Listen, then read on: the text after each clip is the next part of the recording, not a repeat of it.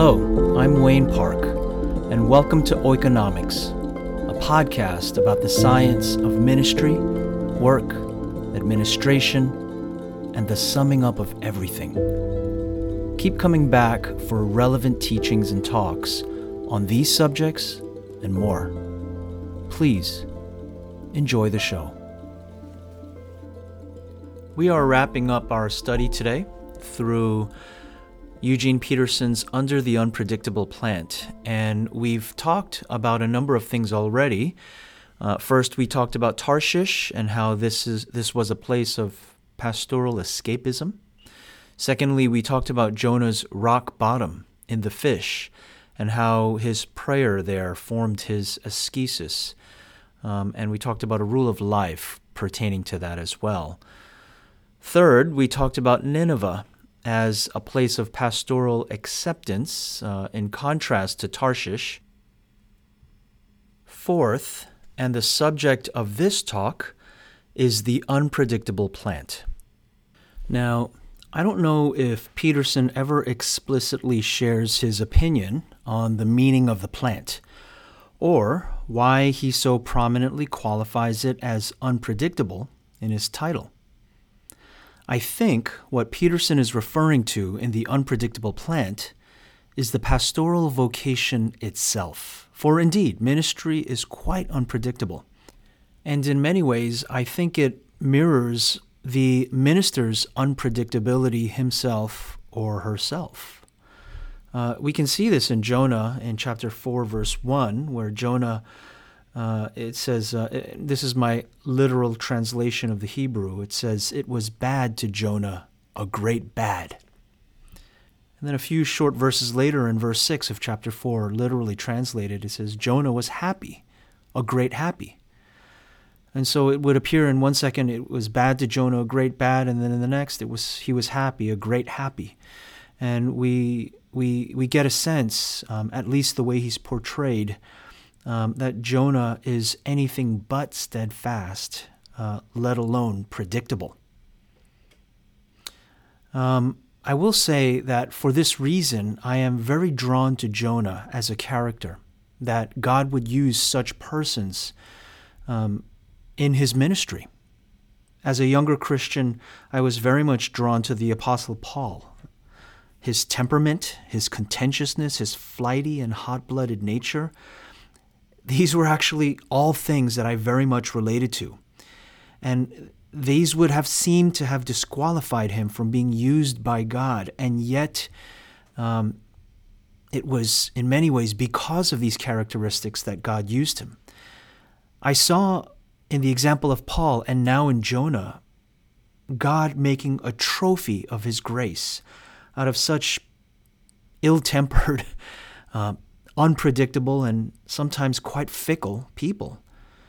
And it's in moments like that that I'm encouraged that even we, even Jonah's and Paul's and so on and so forth can be used by God. So it would seem to me that this story is just as much about the salvation of Jonah as much as it is about the salvation of Nineveh. It's about the development of Jonah as the minister, particularly in relationship with God. And yes, it's about Nineveh, but it seems that takes second stage to this more important relational dialogue between Jonah and his God.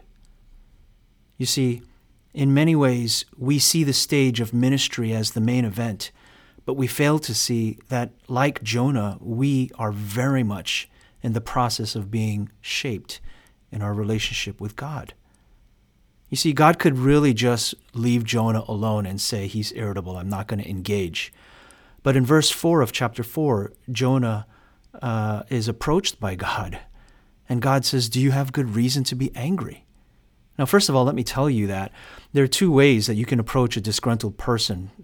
One way, you can really engage them and draw them out.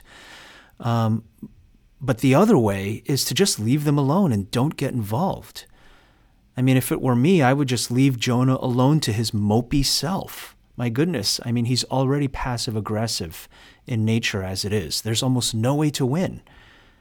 And yet, despite this sentiment, God asks, do you have good reason to be angry? God leans in and engages. And of course, it's almost to be expected. Instead of engaging back, Jonah sulks off. Don't you love passive aggressiveness? And Jonah just tromps off in verse 5 and goes out from the city and sits east of it. And he makes a shelter for himself and sits under the shelter in the shade until he could see what would happen in the city. There's almost a sense that Jonah is still waiting for the destruction that he prophesied. Back in chapter 3, verse 4, yet 40 days, and Nineveh will be overthrown. He's waiting for that to come true. In fact, he demands it to come true, lest, as I said in Calvin's interpretation, lest he looks like a vain and lying prophet, and for that matter, failed prophet. His prophecy didn't come true. It must come true. Let the city be overthrown so that I can be vindicated in my preaching. His actions appear to insist on this. It almost even hints at a sense of greater self-righteousness on the part of Jonah, even more than God. Jonah thinks he's right, and angry, he won't talk to God. And then God does three things. Three things as he quietly re-engages back with Jonah. Again, this is about the minister and his or her God. Let us not become so task-oriented that we just see the field of ministry and fail to see the minister or fail to see ourselves as the project, ourselves as God's canvas. And so in relating to Jonah, God does three things. And once again, I call your attention to yet another lead word. And that word is appointed, in the Hebrew, manah. It may not be reflected in your English translation, but it does appear three times in succession here. Three times. In verse 6 of chapter 4, God appointed a plant, and it grew up over Jonah to be a shade over his head. And then in verse 7, God appointed a worm to eat that very same plant. And then in verse 8, God appointed a scorching east wind, and the sun beat down on Jonah's head. So the repetition of this lead word in the Hebrew manah, translated appointed, appointed, appointed, what gives? What's the story here? At first, it seems like God in his tender mercy and kindness appoints a plant to grow over Jonah and says, I'll take care of you. I still love you. I know you're mad at me. Here's a blanket for your back. Here's a little drinky to take to bed with you, or here's a little snuggie. God appoints something warm and fluffy. Well, he appoints a plant in this case, which would seem like that's great. Maybe the story should end there, and God loves Jonah, the end. But it doesn't end there. Maybe that's why Peterson calls it the unpredictable plant.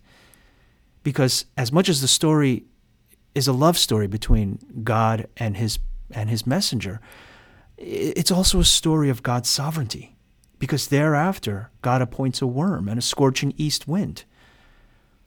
As if to say, it does not always happen the way we want. You cannot script ministry. You simply cannot. Which is why I, for one, am incredibly skeptical of how-tos when it comes to, something you'll see in social media, 5 how-tos on how to be a successful minister. For crying out loud, it's an unpredictable plan. It might start off great in verse 6, but by 7 and 8, something's attacking it from below, and the next thing you know, it's being scorched. It doesn't happen. Ministry does not happen the way we want. Well, now Jonah's really mad. He's really mad, and I know how he feels. This didn't go the way I planned. I was supposed to graduate from seminary. I was supposed to get a good, solid call my first time around. And my first call, the people would be perfect. They would be docile and easy to work with, and the church would have flourished and grown to 10,000 by year 3. It does not go the way we want. Even if you're successful, even if you are successful by year 3, it still does not go the way you want. And Jonah, like many a minister post-seminary, not only gets mad, he starts talking back to God. And in verse 9, Jonah says, I have good reason to be angry, even to the point of death. And it's funny. You can almost hear his theology there. He knows that he can't shake his fist at God, or he knows that he can't hurt God. So he's like, well, then I'm just going to die, lay down and die. Such is sometimes the response of the minister. We know that we're trapped between our call and sanity. Good reason to be angry, even to the point of death. Well, let's examine Jonah's reason. Yes, granted, he's got an attitude problem. And for all of his passive aggressiveness, well, maybe he does have a reason. Let's look at it. And I've talked about this before. The idea of a foreign nation receiving God's mercy, it's unthinkable. For a Jewish person, it's unthinkable.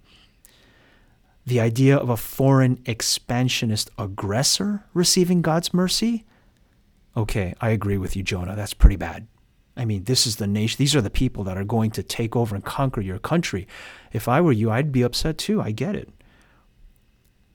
A foreign nation actually repenting when Israel won't? Now, that just offends his sensibilities. It's inconceivable. A foreign nation actually repenting and negating my sense of justice. It's out of the question. Let me drive this point home and see if this sticks.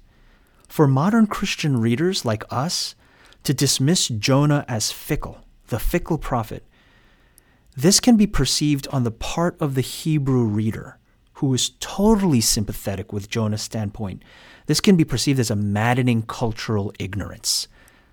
Like we say Jonah is fickle and he's passive-aggressive and all this and that, but the ancient Hebrew reader who understands the historical context would be really frustrated with us in saying that. That would be a very culturally ignorant thing, and I would say culturally imperialistic thing for us to say today, thousands of years later. I mean, this book of Jonah must have been scandalizing for the Israelite conscience. Scandalizing. It's almost like this. And this is the point I want to drive. It's like saying the Nazi regime repented and they were pardoned for their crimes. No way, we say. Justly they are prosecuted. Just because some of the leaders of the Nazi regime said we were sorry for what we did, we repent, and for God to relent? No, God, you're wrong. You're wrong, God, I'm sorry. They need to go through their Nuremberg trials and duly prosecuted and summarily punished for what they did, the atrocity. In similar fashion, understand, Jonah is rightly scandalized.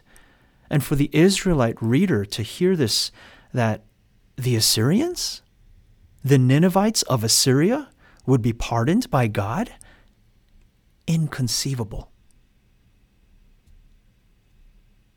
Of course, a bad attitude, it's a drag on everyone. I get it. But the thing is, Jonah's argument, it's really not inconsistent with the corpus of Old Testament literature and thought. It's right in line with a lot of the struggles that the Israelites are having. Do we fight against Babylon, or do we go in and live uprightly, like Daniel and his friends? Do we rail against exile and fight it, or do we live faithfully in the midst of it? This is the ongoing tension all throughout the Old Testament. And really not just in exilic literature, but arguably even further beyond throughout the Old Testament corpus. You'll see this sentiment. Basically in verse 11, should I not have compassion on Nineveh? This is God's response.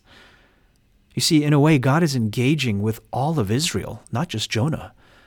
And of course, Jonah, in many sense, he represents God's attempt to speak to all of the people. In many ways, the ministry is manifested in the minister. God's dealings with the minister is the way he ministers to all of his people.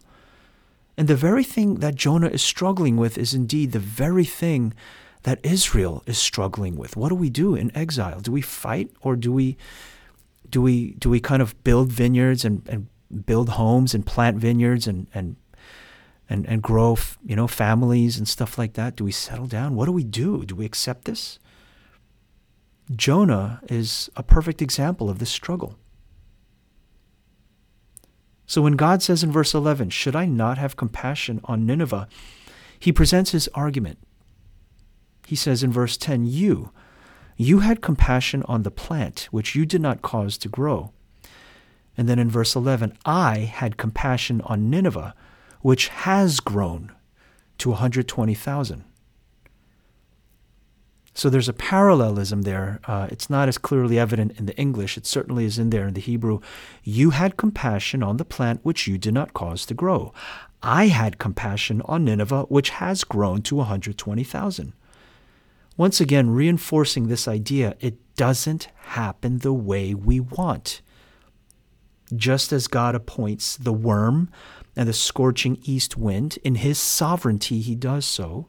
In like manner, whether you like it or not, it is just God's sovereignty that this city, Nineveh, has been caused to prosper, flourish, and become the seat of the forthcoming Assyrian empire that is going to overtake Israel.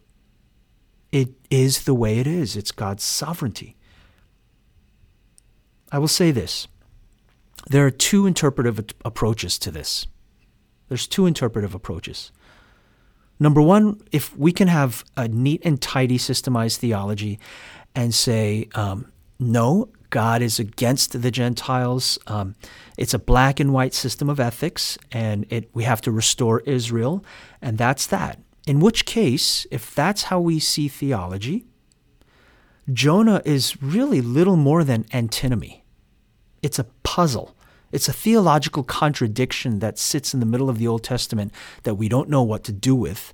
And it's really the only use that it has for us is it's kind of a puzzle for seminary students to work on their Hebrew. And that's all that Jonah is. Theologically, it doesn't have any other significant contribution to make. If that's how we approach interpretively this book. That is to say, if we see this strictly from a system of ethics that is black and white, and our theology fights against the idea of exile. A second approach to Jonah is to embrace the difficulty herein, to see this book as God's dialogue with a petulant Israel, continually returning to them, even attempting to explain his ways to them when really it makes no sense why God is saving Nineveh and the imperialistic Assyrian Empire. If we understand this book as God pursuing relationship with the prophet himself, and by proxy, the people of Israel himself, then suddenly the book actually coheres. It actually does make sense if we see that the mission is not just the message, or the mission is not just the ministry, but actually the mission is the messenger himself or herself. If you are able to see that the point of this book is not a black and white statement of exile and God's justice, but rather that this is about relationship between God and the messenger, the book coheres. It stands. Theologically, it makes sense. Friends, what I'm trying to say ultimately is this. The purpose of your ministry, it's not just the salvation of souls. I've met many seminarians who see themselves as saying, I'm going into this to prepare for the ministry because there's people to save and there's all this great work to do. Yes, I don't want to diminish that by any means. But do not approach your ministry just from a strictly utilitarian sense. Ministry is very much about the salvation of your own soul as well. It's about how God is dealing with you as the prophet. You see, if you see ministry in the strictly utilitarian fashion, but you fail to see the formational, for you, the formational and the existential framework, your ministry will ultimately just be shallow, task-driven, and it will truly lack any meaningful encounter with the divine. Ministry must spring from these difficult relationships like the one that God is having with Jonah right now. It is from such places that true ministry is birthed. Many times I've said, ministry is my sanctification. I know that sounds rather self-serving. And I would even go so far as to say, do not go into ministry if you're seeking your sanctification. As one of my professors said, he said, do not preach to save your own soul. But at the same time, I assure you, stick around long enough and you will find that ministry will be part of your sanctification process. It will. In fact, you will have moments like Jonah where you're saying, I have good reason to be angry, even to the point of death. I can't make sense of your sovereignty, God. And I can tell you that it is actually from places like that that your ministry will truly be birthed. In the end, the unpredictable plant of ministry will frustrate you. It will frustrate you to no end. You will witness, on the one hand, God's mercy and kindness in the form of a plant, and then suddenly you will see God's sovereignty, a scorching wind, a worm. As if to say, it just doesn't go the way I want. Ministry is so unpredictable. But be comforted in knowing it's not about the results in some utilitarian fashion. It is indeed very much about you.